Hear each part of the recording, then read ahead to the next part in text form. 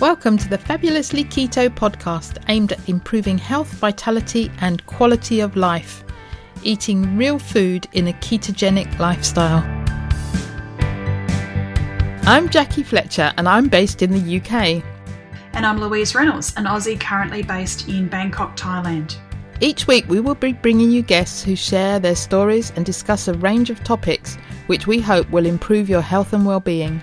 Many of the guests, like us, came to keto for weight loss and have stayed for their well-being, numerous health benefits, and because they are living their best lives. We hope you'll be inspired to incorporate these ideas into your own health journey so that you can feel better than you ever have before. Thinking about starting keto? Take a listen to episode number 2, What is Keto and How to Start.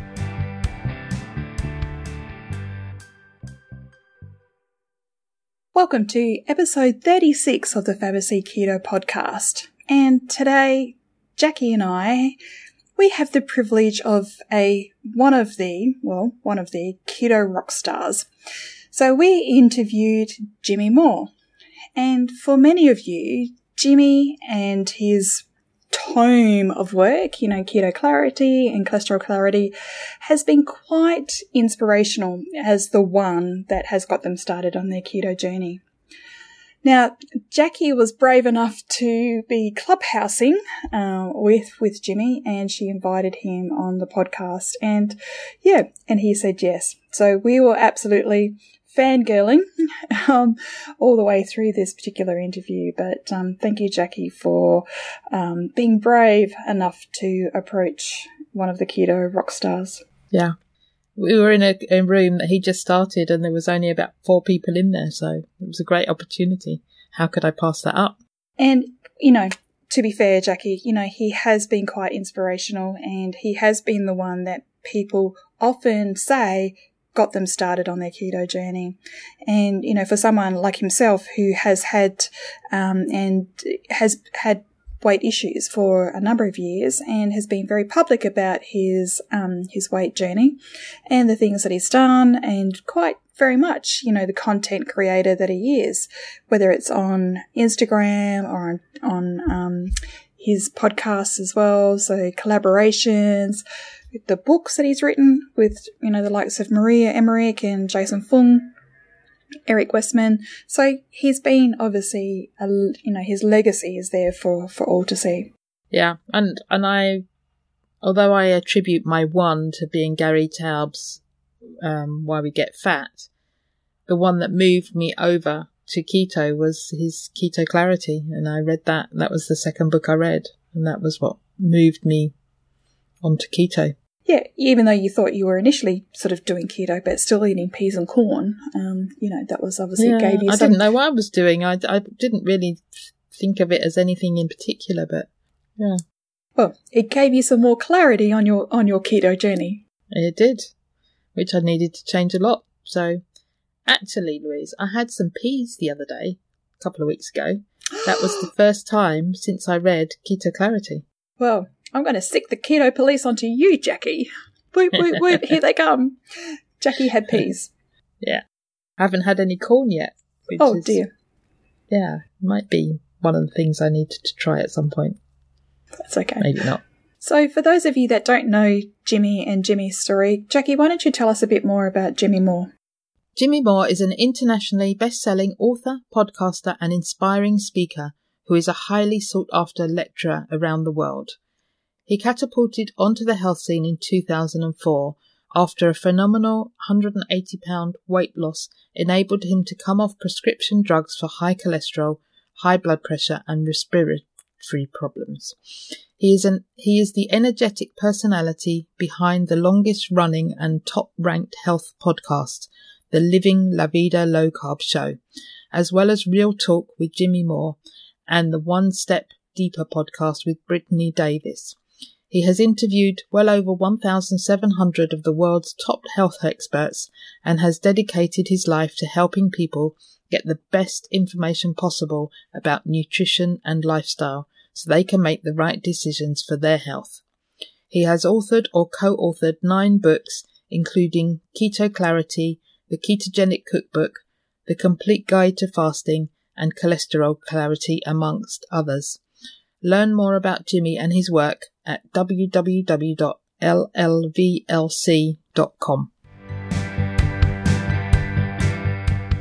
Welcome, Jimmy Moore, to the Fabulously Keto podcast. It's fabulous to have you with us today. Fabulous. I love that word, by the way. Very good branding, you guys, on Fabulously Keto podcast. So the first question we ask all our guests is, where in the world are you? I am on planet Earth. You might have heard of it. It's in the solar system, kind of near the moon. Oh, wait, you meant the place in the world. So on Earth. See, yes, I'm sorry. You got to put up with that today. I'm in America. Obviously, nobody talks like this on purpose. And in the state of South Carolina in America, a little town called Spartanburg. Excellent. Actually, a couple of years ago, I emailed you because I was visiting North Carolina. Yes. To see if you would be around, but you were going to be off in Italy at the time when I was in North Carolina. Yes, the Triangle area, I think, is where you went, like Raleigh-Durham area. And that's about 3.5 hours away from me. I guess when you're not used to being in the country, you're like, oh, Carolinas, they're right next to each other. Yeah, but there's still a little bit of distance to drive to get there. Yeah, I would have done it. I was in Charlotte, but I would have done it. Oh, Charlotte. Okay, that's right. That's right. So Charlotte's an hour and a half away, so that wouldn't have been as bad. Yeah. So Jackie likes to sort of find out, who was your inspiring one?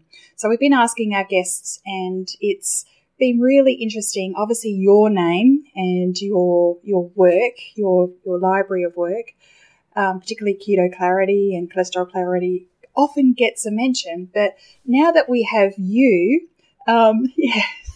Jimmy's sort of, plugging the books. Showing his now books, that we have the one, or one of many, but the one.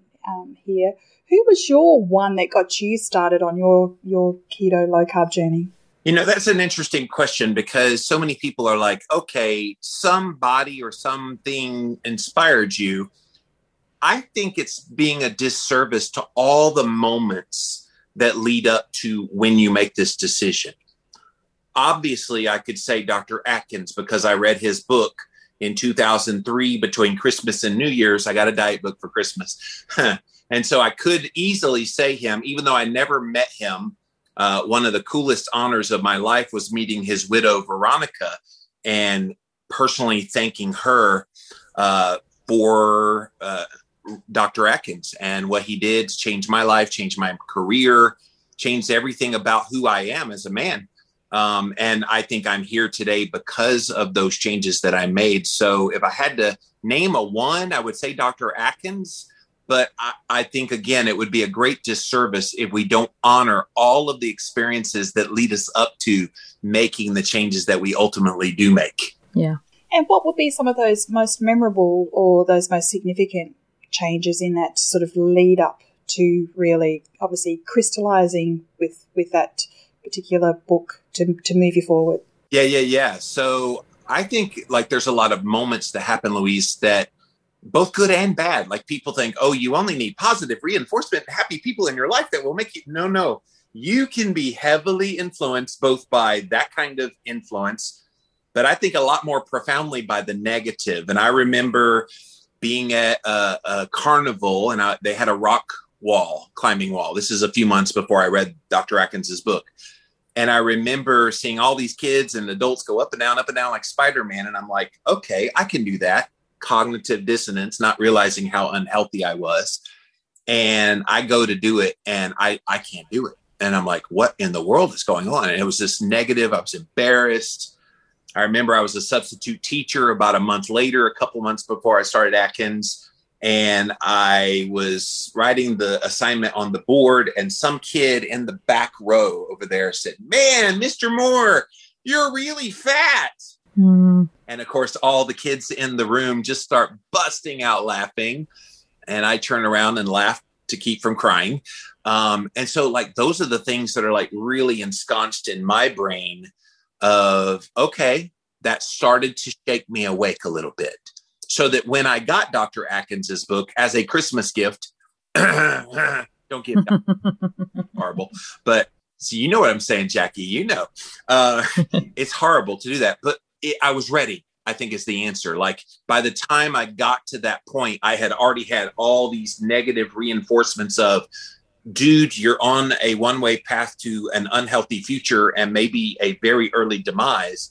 Get your act together. Yeah. And you used the word like influence, and, you had these events that influenced you in order to be open and ready to the universe, and was gifted this book.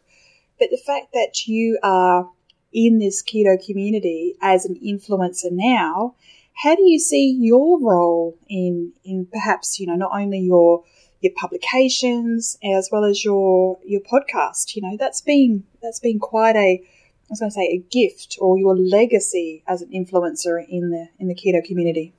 Oh, it's so humbling. Every day I get people write me and say, this book changed their life, Keto Clarity. And it's just like, wait, what? Like I've been on Clubhouse a lot lately, and on there, even medical doctors will come into the rooms I'm in just so they can tell me I'm a doctor today because of you. I'm like, what? Like, it's humbling, but at the same time, I have such an empathetic heart for people that have gone through what I went through. And I don't know. I just feel compelled daily to just keep that passion alive. It's why I stay so prolific in my work. And 17 years after starting that Atkins journey, I'm still just as enthusiastic about this message today. In fact, I would probably dare say more enthusiastic today than I've ever been. Yeah. So I attribute my one to Gary Taubes, Why We Get Fat. Yes. And basically all I did was cut out pasta, rice, flour, all those things, cakes and biscuits, cookies as you call them. Yeah. And, but the pivotal moment for me was reading Keto Clarity, which was about 6 months later. And that was when everything started to click and I really started to make some serious changes. So I would count that as one of my ones. That's cool. Thank you for that. By the way, Gary wrote that book. I interviewed him in 2007 about Good Calories, Bad Calories, which was the big sciencey 600-page book. And I think you guys had it in Australia as the Diet Delusion, I believe was the version. There was another version around the world. Anyway, here in America, it was called Good Calories, Bad Calories. And I'm like, Gary, you got to make a consumer-friendly version of that book. A lot less pages. And he's like, okay, I'll take that under consideration. And next thing we know, we get Why We Get Fat. So I'm like, good job, Gary. Good job. Yeah, but in terms of obviously, the tome of work that you've done, have you been able to sort of reflect back and think, well, the messaging was on point here. These were some of the lessons I've learned. I've tweaked my messaging here, or, that there has been some iterations along the way. For me, if you stop evolving in your thinking like that, then you stop growing. And one of the things that's given me longevity is I've grown with the times. When I came around, Atkins was a thing, but there was really no leader. So I was able to pick up the baton and run with kind of the low carb in general message. Thus, that's why I called myself Living La Vida Low Carb. And then the paleo community kind of rose up in the early 2010s till about 2015. And I was a part of that group, kind of promoting again the message of low carb, but then they infused into me the importance of quality food and real food and minding your gut health and those kinds of things. Some of the biohacking stuff was a part of that as well. So then that became infused in me and my thinking. Then I started testing like nutritional ketosis, doing N=1 testing and wearing CGMs on the arm, all the things you keep adding to it. And now I wear a ring that measures my sleep and HRV and all these kind of things. And so I think you just keep adding to your knowledge. And I think because I keep my ear to the ground on all of those things, that's why people stick around and appreciate my work, because I don't just say, yeah, just keep your carbs low and eat real food. There's only so many ways you can say that in 17 years. And people are going to go, okay, yeah, we've heard that. What else you got? So I'm always trying to seek out ways to optimize health. So talking about the biohacking, because you're a great biohacker and you've done lots of things, and I know you've done a lot of work with John Lemansky and done lots of things for yourself. What are some of your recent biohacks, and what have been the ones that have worked or given you the best results? Oh, I've been putting a lot of focus on my sleep, and it's ironic I talk about it on a day that I had a bad night's sleep, but I was telling you before we came on the air, not a good night's sleep. But in general, I've been really hacking my sleep. And again, I use this ring. I don't know if it's available in Australia yet or not, but you got one. Okay, good. Or a ring.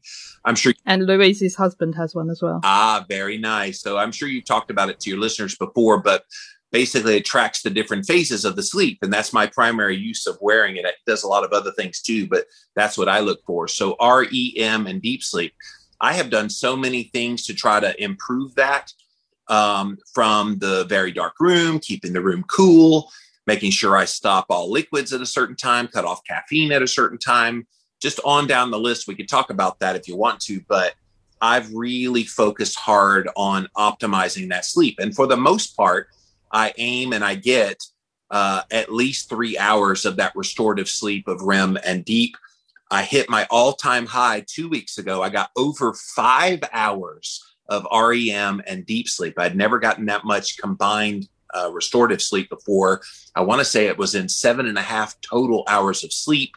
And I got that much sleep. So it was like 75% of my sleep was this really enriched, good sleep that you want. And you feel that, like when you don't sleep well, you feel groggy, right? You feel irritable. You're hungry. And actually there's a lot of studies that show it actually makes you mildly insulin resistant just from a lack of sleep. You don't have to eat a single carb and have negative effects in your metabolic health. So making sleep my priority right now has been my biggest hack lately. Great. I'm just looking at my sleep data. I mean, I don't have an Aura ring. Yeah, Andrew is the data geeky guy. So spreadsheets for everything. But I do have a Fitbit, and if you got 75% of REM and deep sleep, maybe I need to do some biohacking here. So well, that's the best I ever did. Most of the time I get somewhere between 55 to 65%. Okay. I don't get that. No. But that's okay. I've been working on mine for years, Louise. Like back in the day, if I got 2 hours of total REM and deep sleep, I was happy. But my goal is at least 3 hours. And usually I get that. Even with the crappy night's sleep I had last night of just over 4 hours, almost 4.5 hours, it was still over 2.5 hours of that was restorative. My body knows how to sleep when it's time to sleep. And part of that is I honor my circadian rhythm. So I've got the circadian rhythm on. The sun's about to rise here where I live. And so when it comes up, I will let that sunlight hit my eye at this time of the day. Then about midday, I'll go outside around noon and let it hit it from that angle. I'm not staring at the sun. Don't do that, you guys. That will burn your cornea. But be able to let your brain know what time of day it is. Then around 4 o'clock, same thing. And then just as the sun is setting, again, letting the brain see that light go into the eyes. And when you do that over a period of time, your body automatically kicks in all of the sleep. I get super sleepy. I don't even set up interviews after 4 p.m. because I know I'm not going to be fully here. And when they try to pull me into a clubhouse around like 5 or 6, I'm like, no, guys, I'm going to listen, but I can't engage because I'm dead in the brain at that time of day. And then I go to sleep and I pretty much stay asleep, maybe get up to go to the bathroom a time or two at night.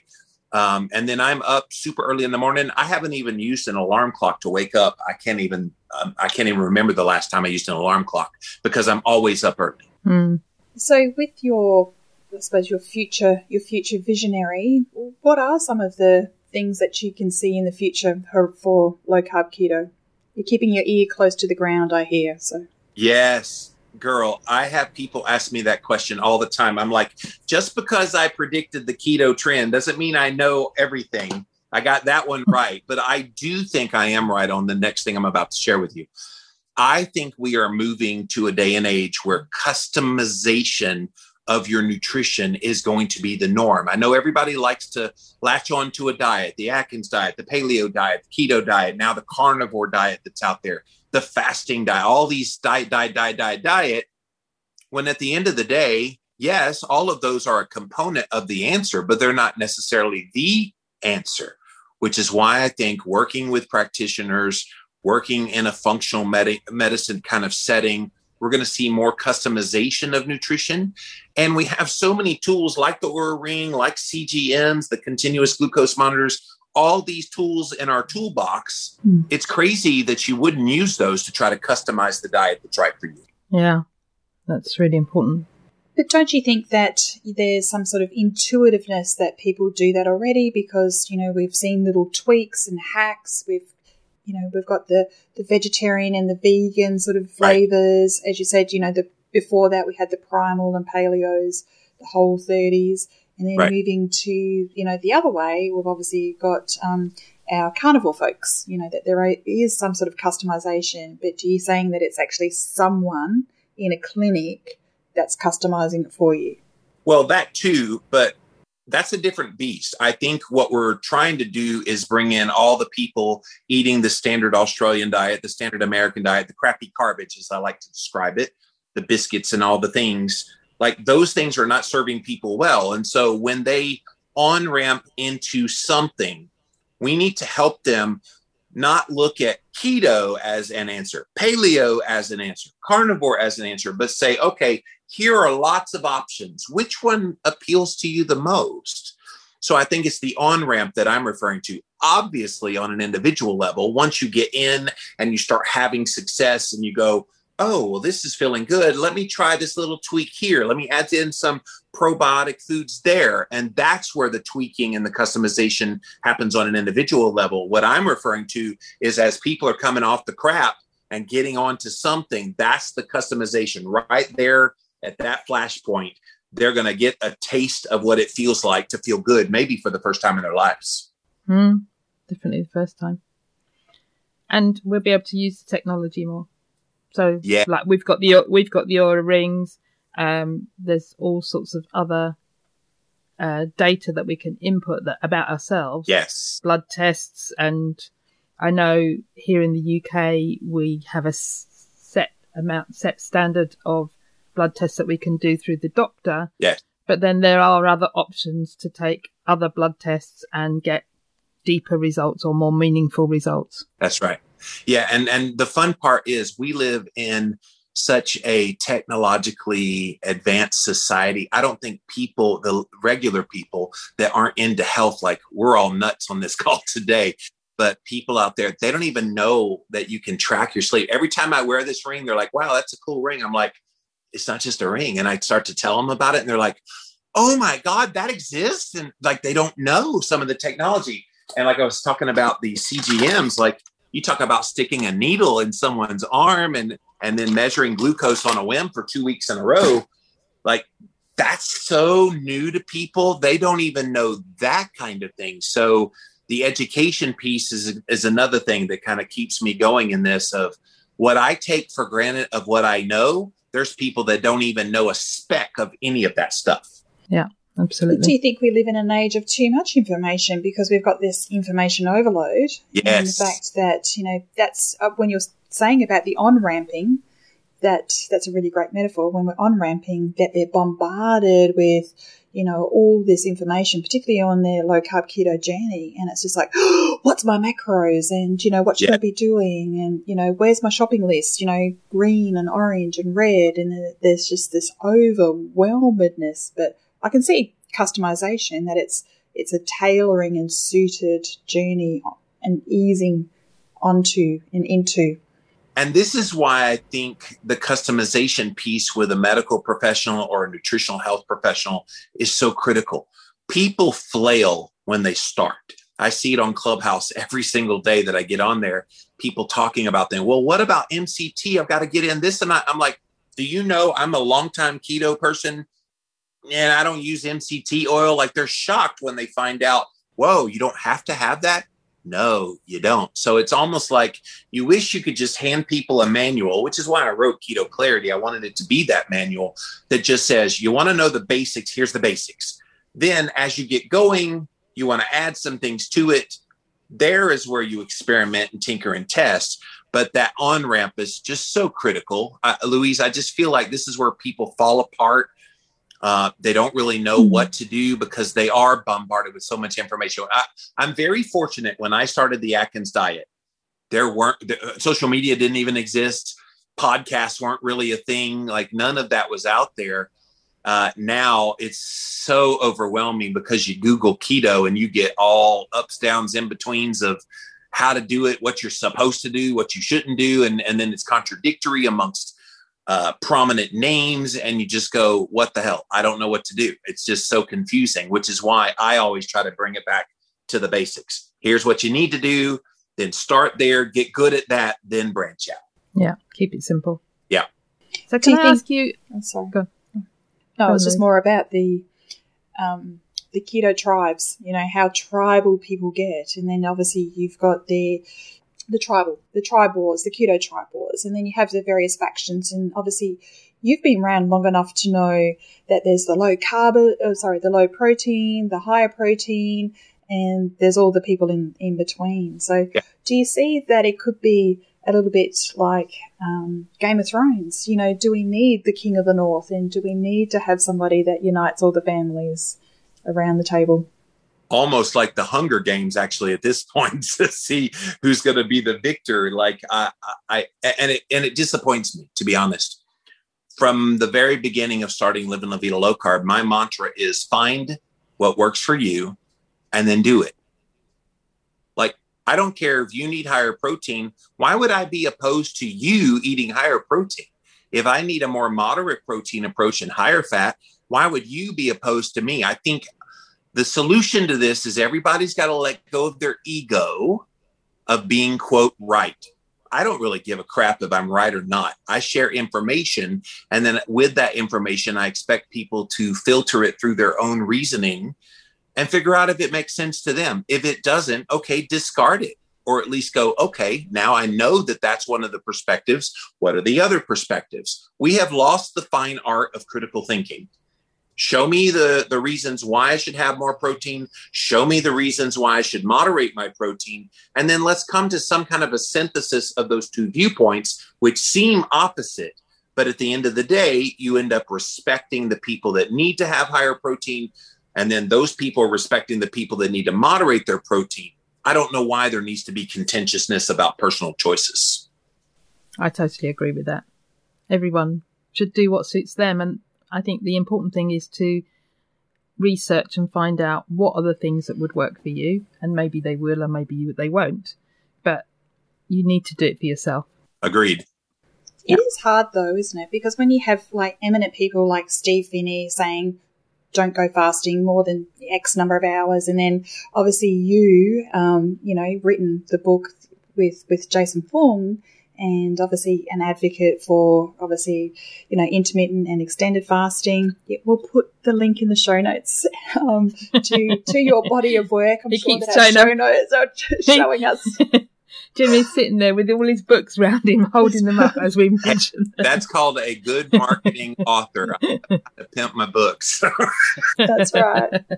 So, it is hard when we have all these eminent, as you said, about the scientists. And I think you hit the nail on the head. People want the right answer. So just give me the facts, nothing but the facts. Yes. But I think because there's so much grey in the science, and depending on whose science you're listening to, but the fact is, it gets back to your N equals 1, what works for you. So whether that higher protein, that lower protein, where you are in your journey. But I think, like you said, it's hard because people, want the right answer. And I think the science is still out there, unanswered. But think about it. We've been conditioned, especially when it comes to diet, to think there is a one-size-fits-all diet. That's what the USDA did here in America with the dietary guidelines. You guys have your own issues with the British equivalent of that. Like, it's sad to me that people think there's only one way. Why would we ever think of it in that way? I think of diet like shoe sizes. Like, I got a big foot. It's like 13 triple E wide width. It's just a big foot. And then you've got girls that have a size 5. So totally different. I couldn't wear her shoe, would barely get it on a couple of toes, and then it would fall off. They couldn't wear my shoe. They basically have to like envelop themselves inside the shoe. So why would we think that some monolithic diet plan is going to work for all people? Plus, it negates all of the individualism, the bioindividualism of each metabolism and where we've come from and how much damage we put it through and what our insulin resistance level is. Like, it just denies so much of who we are as individuals. It's ludicrous to think that one diet fits all. Even down to parts of the world. So those very north of the world are going to be a very different diet to those on the equator. Yes. Yeah. And I love it. I'm kind of envious of those who live near the equator, all the tropical islands and stuff, and they get to have all those fruits, and that's natural part of their diet. Like we vilify fruit sometimes because, oh, it's too much sugar. But in some cultures, their bodies, they have enzymes that will break that down a lot easier than we have. They don't have the insulin resistance. So yeah, I hate that we have forgotten ancestralism when it comes to nutrition, because if we remember ancestralism, then we see the Inuit Eskimos, they survive pretty much on fat and whale blubber and meats and things like that. Whereas like at the tropics, it's a lot of fruit and those kinds of things, like, and coconut. We forget that we are so individual. It even goes down to where we are in the world. You're right. Yeah. And I think part of that is because we've cross-cultured, as in people have moved around the world a lot more in the last 60, 70 years, and therefore they're not where they were from originally. Yeah. But we still forget. So here in the UK, we have a high Indian, Pakistani population with dark skin. We have a lot of black people with dark skin, and we forget that they need the sun. They need the sun, and if they're not getting that sun, then that is affecting them metabolically. They're not getting the vitamin D that they need. Yet we're all clumped together. Yeah, and it's a sad reality that we have interspersed. And then think about what's happened even more than people moving around. Diet trends moving into other cultures that never had the diet that we have here in America. You guys have in the UK. Westernized diet has been exported to places like China and other places. Never imagined that they would have these kinds of like crappy foods that we take for granted, I guess, as norm. They've never really had that. So then they get away from their traditional diet, which had carbohydrates in it. But now they're mixing those things with kind of refined carbohydrates, and now they're getting fat and diabetic and sick. And it's the exportation of that the food culture, in addition to the moving around of people around the world, that I think has led to a lot of the issues we're dealing with. Yeah, and absolutely. We've seen that firsthand in Australia with, colonisation and our First Nations, the introduction of white flour and sugar as payment for services and that sort of stuff. So it's absolutely devastated the health of our First Nations. When Pete Evans put that in his documentary about what happened to the First Nations groups, oh my gosh, I was just like, that makes so much sense. And it was like the highest obesity rate in all of Australia is in this First Nations tribe. It's crazy. And shortened lifespan. So which gets to even my genetics, because I did my 23andMe, so my DNA, and obviously I'm Northern European, living in the Southern Hemisphere, right over the whole of the ozone layer, the weather, and one little UV, and I end up being like fried, with sunburn. So, which is really bad because my genes belong in the Northern Hemisphere. When I was in the UK, I absolutely loved it. It was just the perfect weather for the ginger ninja, and the freckle girl from with the Irish genes. And it's just, it doesn't make sense that I should be living in Australia with the sun beating down on me. Yeah, I have all those years of. By the way, I'm 70% Irish. Thus the freckles, and my mom had red hair as well. Yeah. So, can I ask you about your You can ask anything you want, sweetie. What you got? So, because you strike me as a type A personality, how was it taking 6 months off, not doing any work? Yeah. So from September 1st, 2019 until March 1st, 2020, I decided for the first time in my career to go away. And quite frankly, I'm glad I did. In hindsight, so many things happened in the midst of that needed to happen. And but for me taking that exact time away, probably would have been much worse if I had not gone away. So in hindsight, I can look back and see it in that manner. In the moment, it was treacherous in the early days, like the first few weeks. And I'm a content maker. You guys both follow me. You know, I'm pumping out podcasts and I was doing all these things. Go, go, go, go, go, go, go, go, go. I didn't know how to stop. And so a 6-month sabbatical forced me to stop. I deleted all the social media apps off my phone. I did nothing for 6 months just to see how I would handle it. And what was amazing to me was the things that came up that I was hiding with my work. And in the midst of that, I came to some decisions that I needed to make for my life that I'm still having ramifications of. And good things that have happened. Also went very introspective, kind of examining where I am in my life, how I got here, unresolved childhood trauma that I dealt with, a lot of the ramifications of that. It was good in hindsight. In the midst of it, it was the surgery that I needed my whole life that I didn't know I needed. And there were moments that I'm like, I can't take this. This is too much. It's too much cutting too fast. I need to breathe. I need to heal from this. And then, but no, I kept doing the work. And I'm not saying I'm fully healed today, but I'm in a whole hell of a lot better place today, mentally, psychologically. I'm in a place where I feel like I can be a lot more impactful in my work moving forward than I've even been up to this point. It's really revolutionized how I think that life's more than just keto. I could talk about keto out my ears, but I'd rather talk about relationships and connection with people and stress management and dealing with the stuff from your past so you can move forward in your life. Those are the things that get me jazzed now. Yeah. So did you have any noticeable health improvements? Because I know part of that was a biohack to see how your body would respond. Did you have any health impacts from that time off? Yeah, honestly, if I'm being real honest with you, the health impact was mental. If I had not done this, I may have had a mental breakdown. And again, I didn't even know until I got away and I started like dealing with, and all the work and everything was stripped away. And all I was left with was my internal thoughts.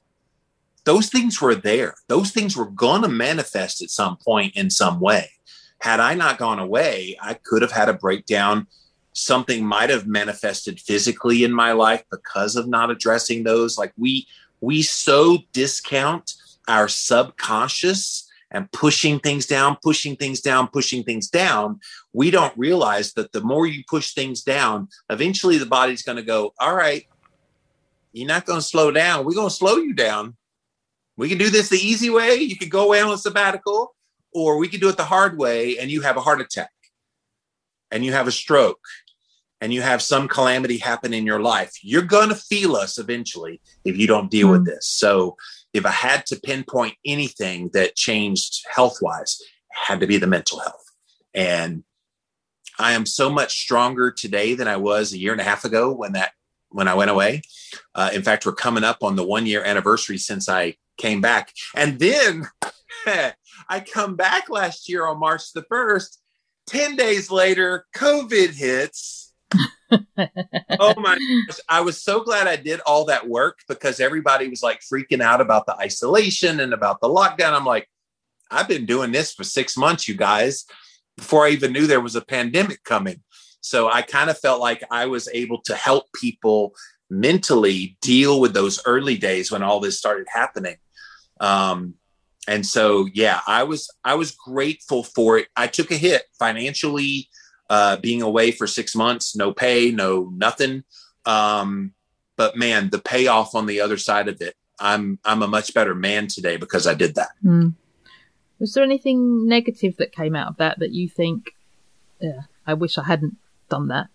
So I know things happen to you that maybe people would consider negative, but for you, you've put a positive spin on it, and you're looking back and you see that it had to happen.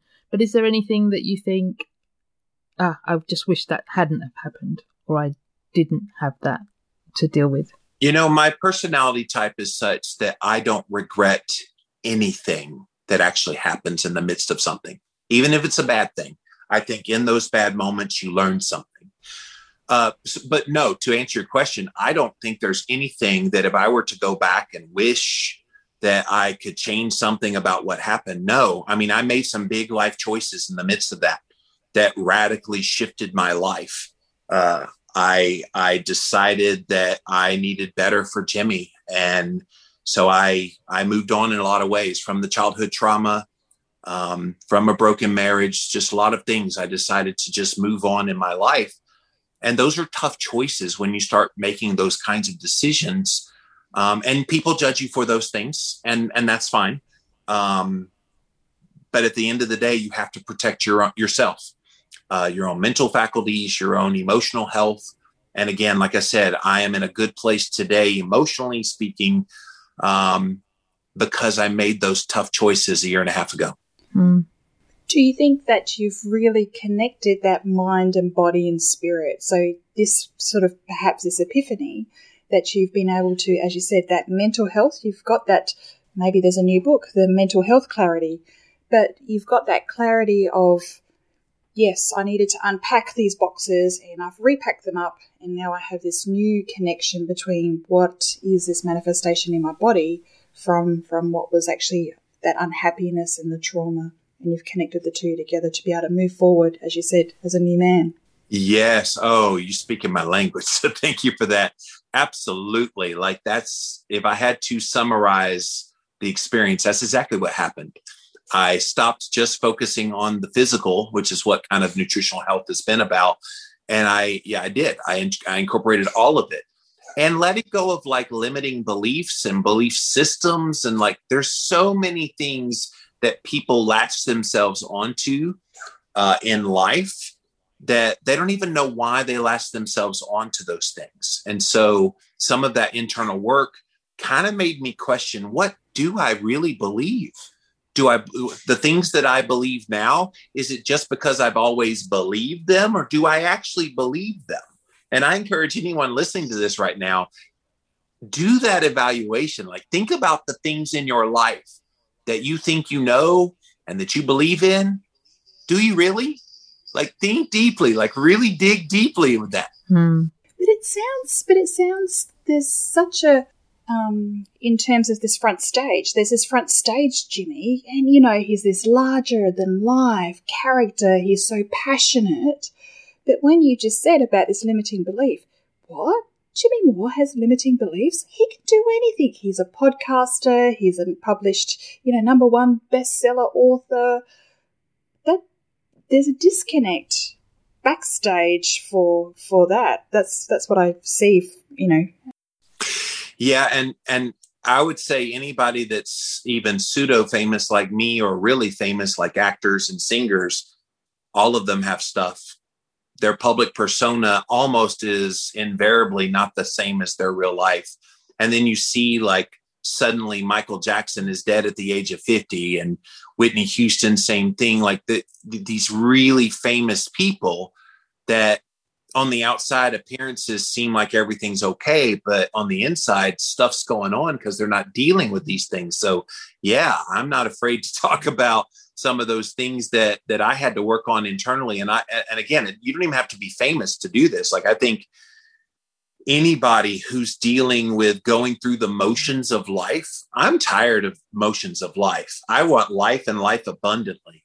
And by golly, for the rest of this time on earth, I'm going to live it completely to the fullest. Not that I would say before that I was faking it, but what you're seeing now is not just the Jimmy you've known and loved, but another side of Jimmy that maybe you haven't seen before, because it's the real authentic Jimmy coming out. I was going to say, you've done a Jimmy version 2.0. There's a reboot. Yep. Now we've got the authentic Jimmy.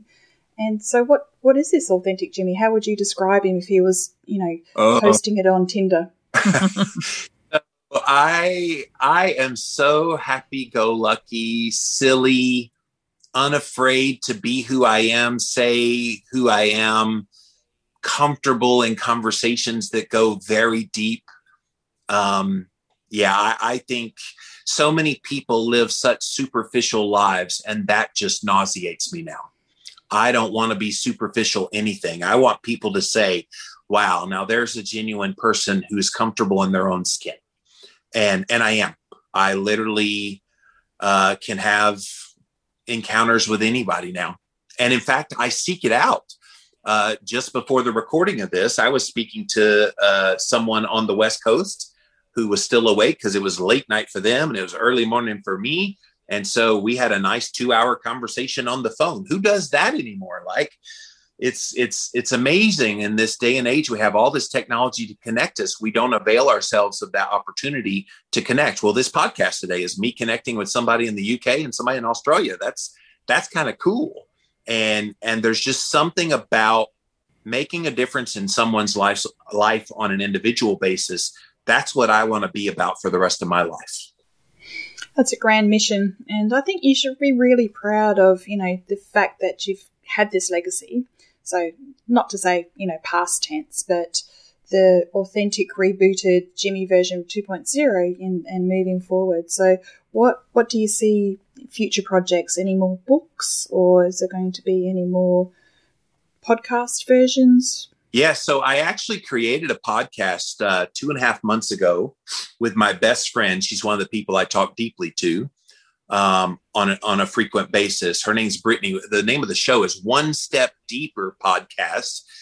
We debut it on YouTube, so the videos are up if you just do a search for One Step Deeper. And then on Mondays, it's all over the podcasting formats if you want to look it up. But we talk about really, really deep stuff there. And I didn't realize I had a need to talk about these things until I had a friend that I connected with so deeply that I had to go there. And what's funny about her name's Brittany, what's funny about the relationship she and I have as friends, she's 20 years younger than me. She has 3 kids, happily married, loves her husband. I'm going through a divorce. I have no kids and I've been successful in my career. She's trying to become successful. We couldn't be more opposite if we tried. And yet we're bonded because we both do keto, and we're bonded because we both went through childhood trauma. And so those things kind of bond us. And then from there, we don't have yeah, I agree with that. Yeah, I agree with that. Yeah, we hardly agree on anything, but we still stay connected and go there in conversation in ways that I think could be a template for the rest of the world that likes to butt heads. We need to come together instead. And it's the beauty of my relationship with her as a friend. And now on the podcast, those are the kinds of things that I'm really jazzed about. And so to answer your specific question, in addition to One Step Deeper, I'm also, have lots of books. The funny thing is I've written 9 books. I wrote 7 in 7 years. No wonder Jimmy was burnt out. And I needed a break. But now I have so many book ideas just floating around. You said mental health clarity. I think kind of a brain clarity book would be cool. Stress clarity would be cool. Yeah, I have lots of book ideas. Definitely this mindset stuff. I would like to write a book about childhood trauma. I think that's not really served a lot out there. Trust me, I have ideas a million. Fabulous. And I know you've interviewed thousands of people over all your different podcasts. Is there anyone that you would love to interview that you haven't yet interviewed? Oh, I have asked various people over the years, but to me, it's not even about personalities anymore. It used to be. I thought, I need a big name. I need a Gary Taub so I can get lots of views. I'm not interested in that. I did have Gary on recently about his new book, The Case of Keto. Fabulous, fabulous. I had to relax him a little bit because I'm like, Gary, that New Yorker in you got to relax you, man. You're killing me. He went there with me kind of in a more relaxed style. No, I'm interested in interesting people. And people that are willing to not go through marketing sales points. Like today, I didn't even ask you guys what you wanted to ask me. In fact, I said, I challenge you, ask me something I've never been asked before. That's just my jam. That's how I roll. Yeah, I mean, I love interesting people. Obviously, I would love to talk to somebody at like a big pharmaceutical company and kind of pick their brain, why, like a whistleblower or something, like why things are the way they are, or even from a big food company, same thing. That would be really intriguing to me. I think maybe getting the ear of some top politician would be really interesting as well, about where their heart is when it comes to nutritional health and any possible policy changes from on high. But yeah, I will literally interview anybody. I'm very comfortable behind the microphone and don't have any trepidation about asking the tough questions. So if you could interview anyone in the world who is maybe even dead, who would that be? Dr. Atkins. And why? I always wanted to meet the man. I watched a lot of his video lectures. He was so far ahead of time. You know, we think keto is this new trend that came around 2017 or so, 2018. Early 70s, when I was still in diapers, this man wrote a book that revolutionized nutrition. And what was happening in the culture at the time was this push away from saturated fat, this push towards carbohydrates as a fuel source, carbohydrates for heart health, talking about the grains. And it was the exact opposite of what Dr. Atkins was saying in his clinic. Hey, we need to cut the carbs. We need to cut the sugars. We need to eat more fat and eat proteins in their natural form. Like, he was promoting something at a time when everybody that was going against the grain, all pun intended, was being vilified. John Yudkin was trying to make the case against sugar in the early 70s, and they basically blacklisted him. He got canceled quick. And he died, and now posthumously, all these years later, oh, wow, he was ahead at the time too. So I would definitely love to talk to Dr. Atkins. When I talked to his widow, Veronica, she said, oh, Bobby would have loved you so much because you're so enthusiastic. He was that way. And I'd watch some of his interviews. He was so blunt.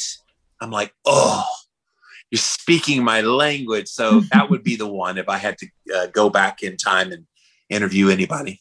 But it's so good that you can work with Eric Westman, because obviously he sort of picked up the baton from, with Dr. Atkins's research, and obviously he's made the case for science, and you're co-author in your publishing, and it's almost like his apprentice. But yes and no. Yes, he was the apprentice from the scientific standpoint of the diet. Eric is very docile and measured when he talks. So I would even say, if you combine Jimmy Moore and Eric Westman together, then you've got Dr. Atkins, because I'm the boisterous personality that can kind of get it out there and talk. Eric's the one that's more, measured and has the knowledge. Dr. Atkins had both of those things, and that encompassed who he was. So I'll have to tell Eric that next time I talk to him. You and I together, we make Dr. Atkins. And it is really wonderful, like you sort of said about, getting together when we can actually meet, because I was just telling Jackie that I've met you actually 3 times. So once in Australia. So you actually came to my hometown in Adelaide and you did a presentation. Then we met at Keto Fest. Yep. And we also met at Breckenridge. So without sounding too much of a stalkish fangirl, our paths, our long-distance paths, and I'm really, hanging out for actually, because you were doing the low-carb cruises as well. So do you see there'll be a time that you'll be back on the conference presentation cruising? Please tell me in your crystal ball. Cruise anymore. Dr. Ken Berry is running and taking that. It's because of some of this internal work. I've decided to kind of shift focus a bit and do more of this kind of dealing with the past trauma stuff. So there's only, again, so many ways you tell people, eat less carbs, eat real food. Like it's not hard. Like go do that. So it ran its course, went 13 years. It was wonderful. But I suppose this pandemic's going to dictate how much of the travel is going to happen. I would love to come back to Australia. I haven't been to the UK in 6 years, so I definitely would love to come back there as well. Trust me, I'm ready to get back out there and share the good word, because I think I think the stuff I'm talking about now is way more valuable than the things I've been talking about the past decade and a half. Yeah, very deep stuff. Yeah, but it's also, it's commendable because obviously there comes with those gender stereotypes as well. So I think that's also breaking some extra stigma around mental health and men's health particularly. Oh my gosh! And when you start talking about childhood trauma, you're looked at as a wuss. If you're a guy, just get over it. And it's like, okay, but what if you don't get over it? What if it's still manifesting in your relationships, manifesting in your life, keeping you from truly healing your body? Like we talked about earlier, if you don't deal with these things, they manifest physically. I think that's why I've kept weight on the body for so long, is I think some of that emotional energy, negative energy in my body was starting to manifest physically. And had I not gone away, like I said, the 6 months, something would have exploded. And I'm in a much better place now. But you're right. The stigma is so negative with guys talking about this, which is why Jimmy Moore is talking about it, because I'm not afraid to be stigmatized. I pretty much stigmatized in my career anyway. So I'm used to it. Come at me, bruh. Yeah, and you're going to inspire other men to look deeper inside themselves and make some changes and take some action. And maybe if they don't have a male role model, they wouldn't do that. Yeah. And I recognize that as well, which is why I continue to show vulnerability. I continue to show empathy, and I've cried on camera. Like I'm just me. I don't pretend to be something I'm not. What you see is what you get. People are always shocked, Jackie, when they meet me in person. Oh, wow, you're just like you sound on your podcast. I'm like, was I supposed to be different? Like, that always shocks me. They're like, oh, you're not a jerkwad off the air. I'm like, was I supposed to be? I'm sorry. Like, how long have you guys been doing this podcast? Since October. So you started it during the pandemic. Yeah. Well, the seed came from you, and I don't know, you've spoken to so many people over the years, and you said you should start a podcast. I was thinking, yes, I should start a podcast, and then it just took quite about 18 months to evolve and come together. Hey, that's okay. You guys are doing it. You both have intelligent questions. I could tell you were nervous interviewing me, but that's just my instincts. I know when people are nervous now, but you are wonderful. You guys should be very proud of what you're doing here. Thank you. Yeah, it's hard. It's hard, obviously, being on the other side. I mean, not that, it's more comfortable asking the questions, but thank you for your vulnerability and sharing everything as Jimmy does. Yeah. I love being on this side of the microphone because, I can do interviews in my sleep and I make them fun and engaging, but there's just something about being able to be on this end of things. Like, I didn't prepare any of what I said today. Like, everything you asked me in the moment, I'm like, what do I think about that? And I'm just sharing. So I guess that comes with experience talking a lot. So. Yeah. So Jimmy, how can people get in contact with you? Yeah, I'm pretty easy to find. If you Google my name, it's actually, you'll find all my stuff, but LL V as in Victor, LC as in cat.com stands for Live in La Vida Low Carb. And so it pretty much has everything that I do, from the Live in La Vida Low Carb show. One Step Deeper is on there. I also do a show called Real Talk. And then, of course, all the Clubhouse videos, I also do that as well. On social media, it's Living Low Carb Man, literally everywhere. So that's how you find me. Great. So we like to finish off by asking you for your 3 top tips that you would give someone. Maybe they're just starting out on keto. Maybe they've been at it a long time. But what are your 3 top tips? I have so many tips, and these are going to be probably unconventional for the responses you will typically get on your podcast, which is what I do. I like to think outside the box.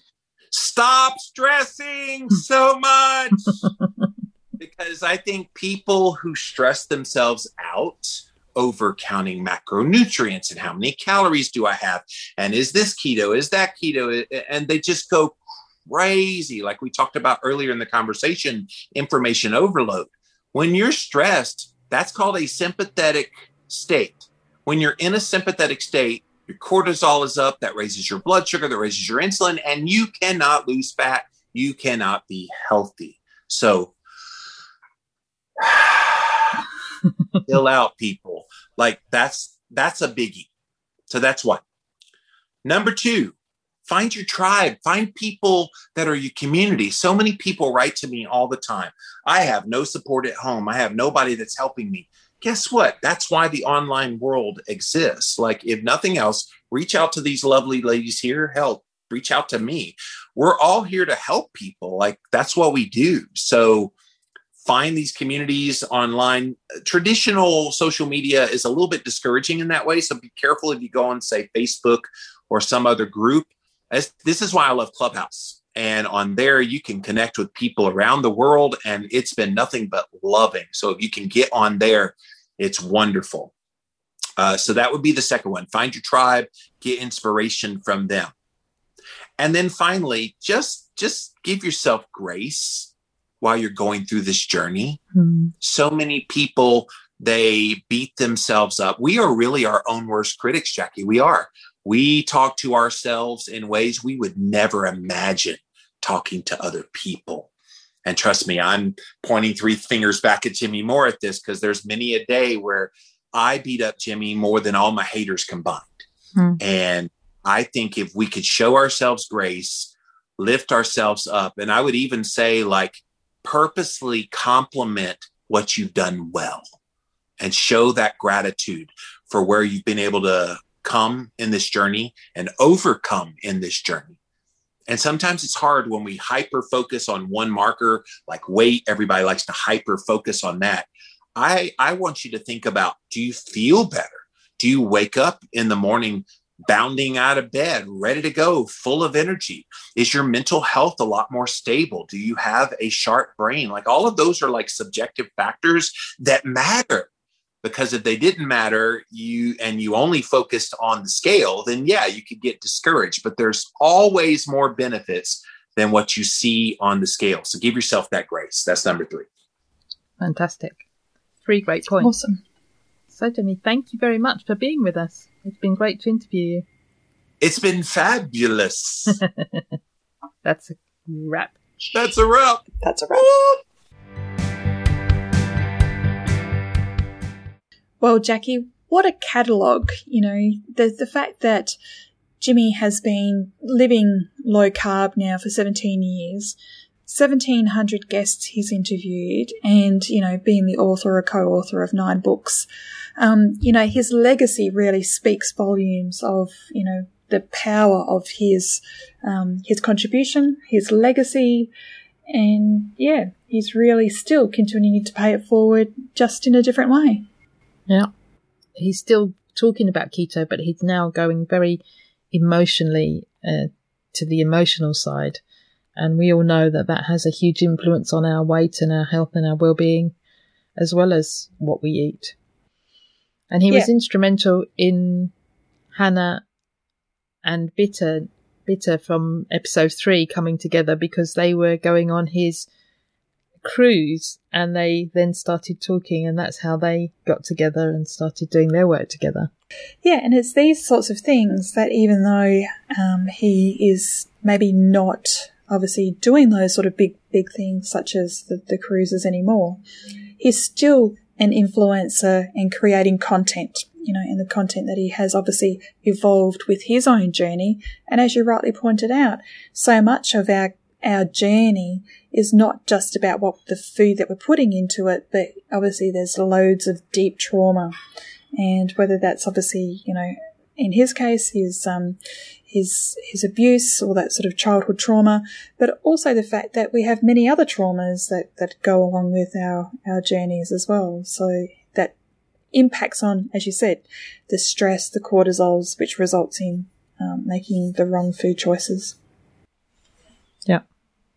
And even not the wrong food choices, even if you're still making the right food choices, the hormones are still not doing or working in a way that is beneficial for us and healthy for us. Yeah, that's so true. And we know that obviously it's not just, obviously, yeah, as you said, rightly so, not just the food, it's about the stress, our sleep, our state of mind, and that's really, great for Jimmy that he's really removing the stigma about those sorts of difficult conversations, particularly around childhood trauma. So, yeah. Go Jimmy. And Jackie, where can people go and find the show notes for Jimmy's episode? So the show notes at www.fabulouslyketo.com/podcast/036. Hey Jackie, when you were starting out with keto, you probably had loads of questions. Yeah, I do. Don't you wish you just had someone who was able to give you just the simple answers to all those questions about macros, electrolytes, reading nutrition labels and sweeteners? Absolutely, yeah. Well, we want to have an episode where you, dear listener, can AMA, which stands for Ask Me Anything. You'll be able to ask us anything using a Fabulously Keto webpage where there is a contact form and you could submit your questions, which we will answer on these episodes. The contact page is fabulouslyketo.com/AMA. Whether you're just starting out or experienced in your journey, we will happily answer your questions. You don't have to be new to keto, so if you're further along in your journey and have questions on being stuck on a plateau or a stall, then feel free to submit your questions as well. Just head over to www.fabulouslyketo.com/AMA.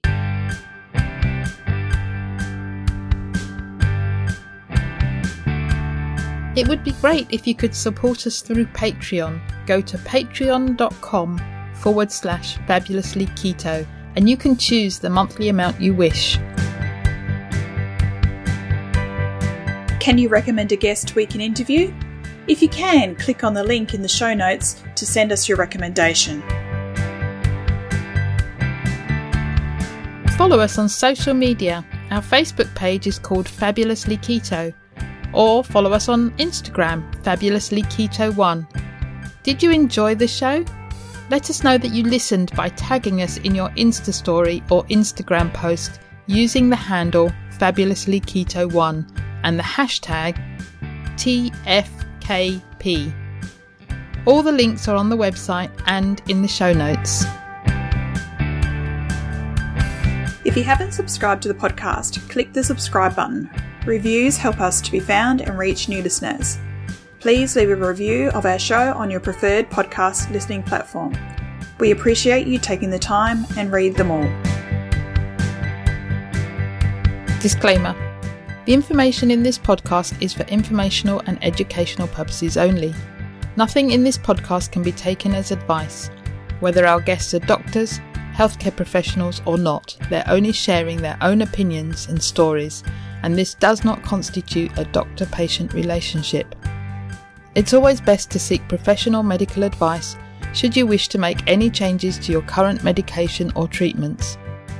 Also speak to your own doctor if you have any concerns about your health or you wish to make lifestyle changes, especially if you're taking medication.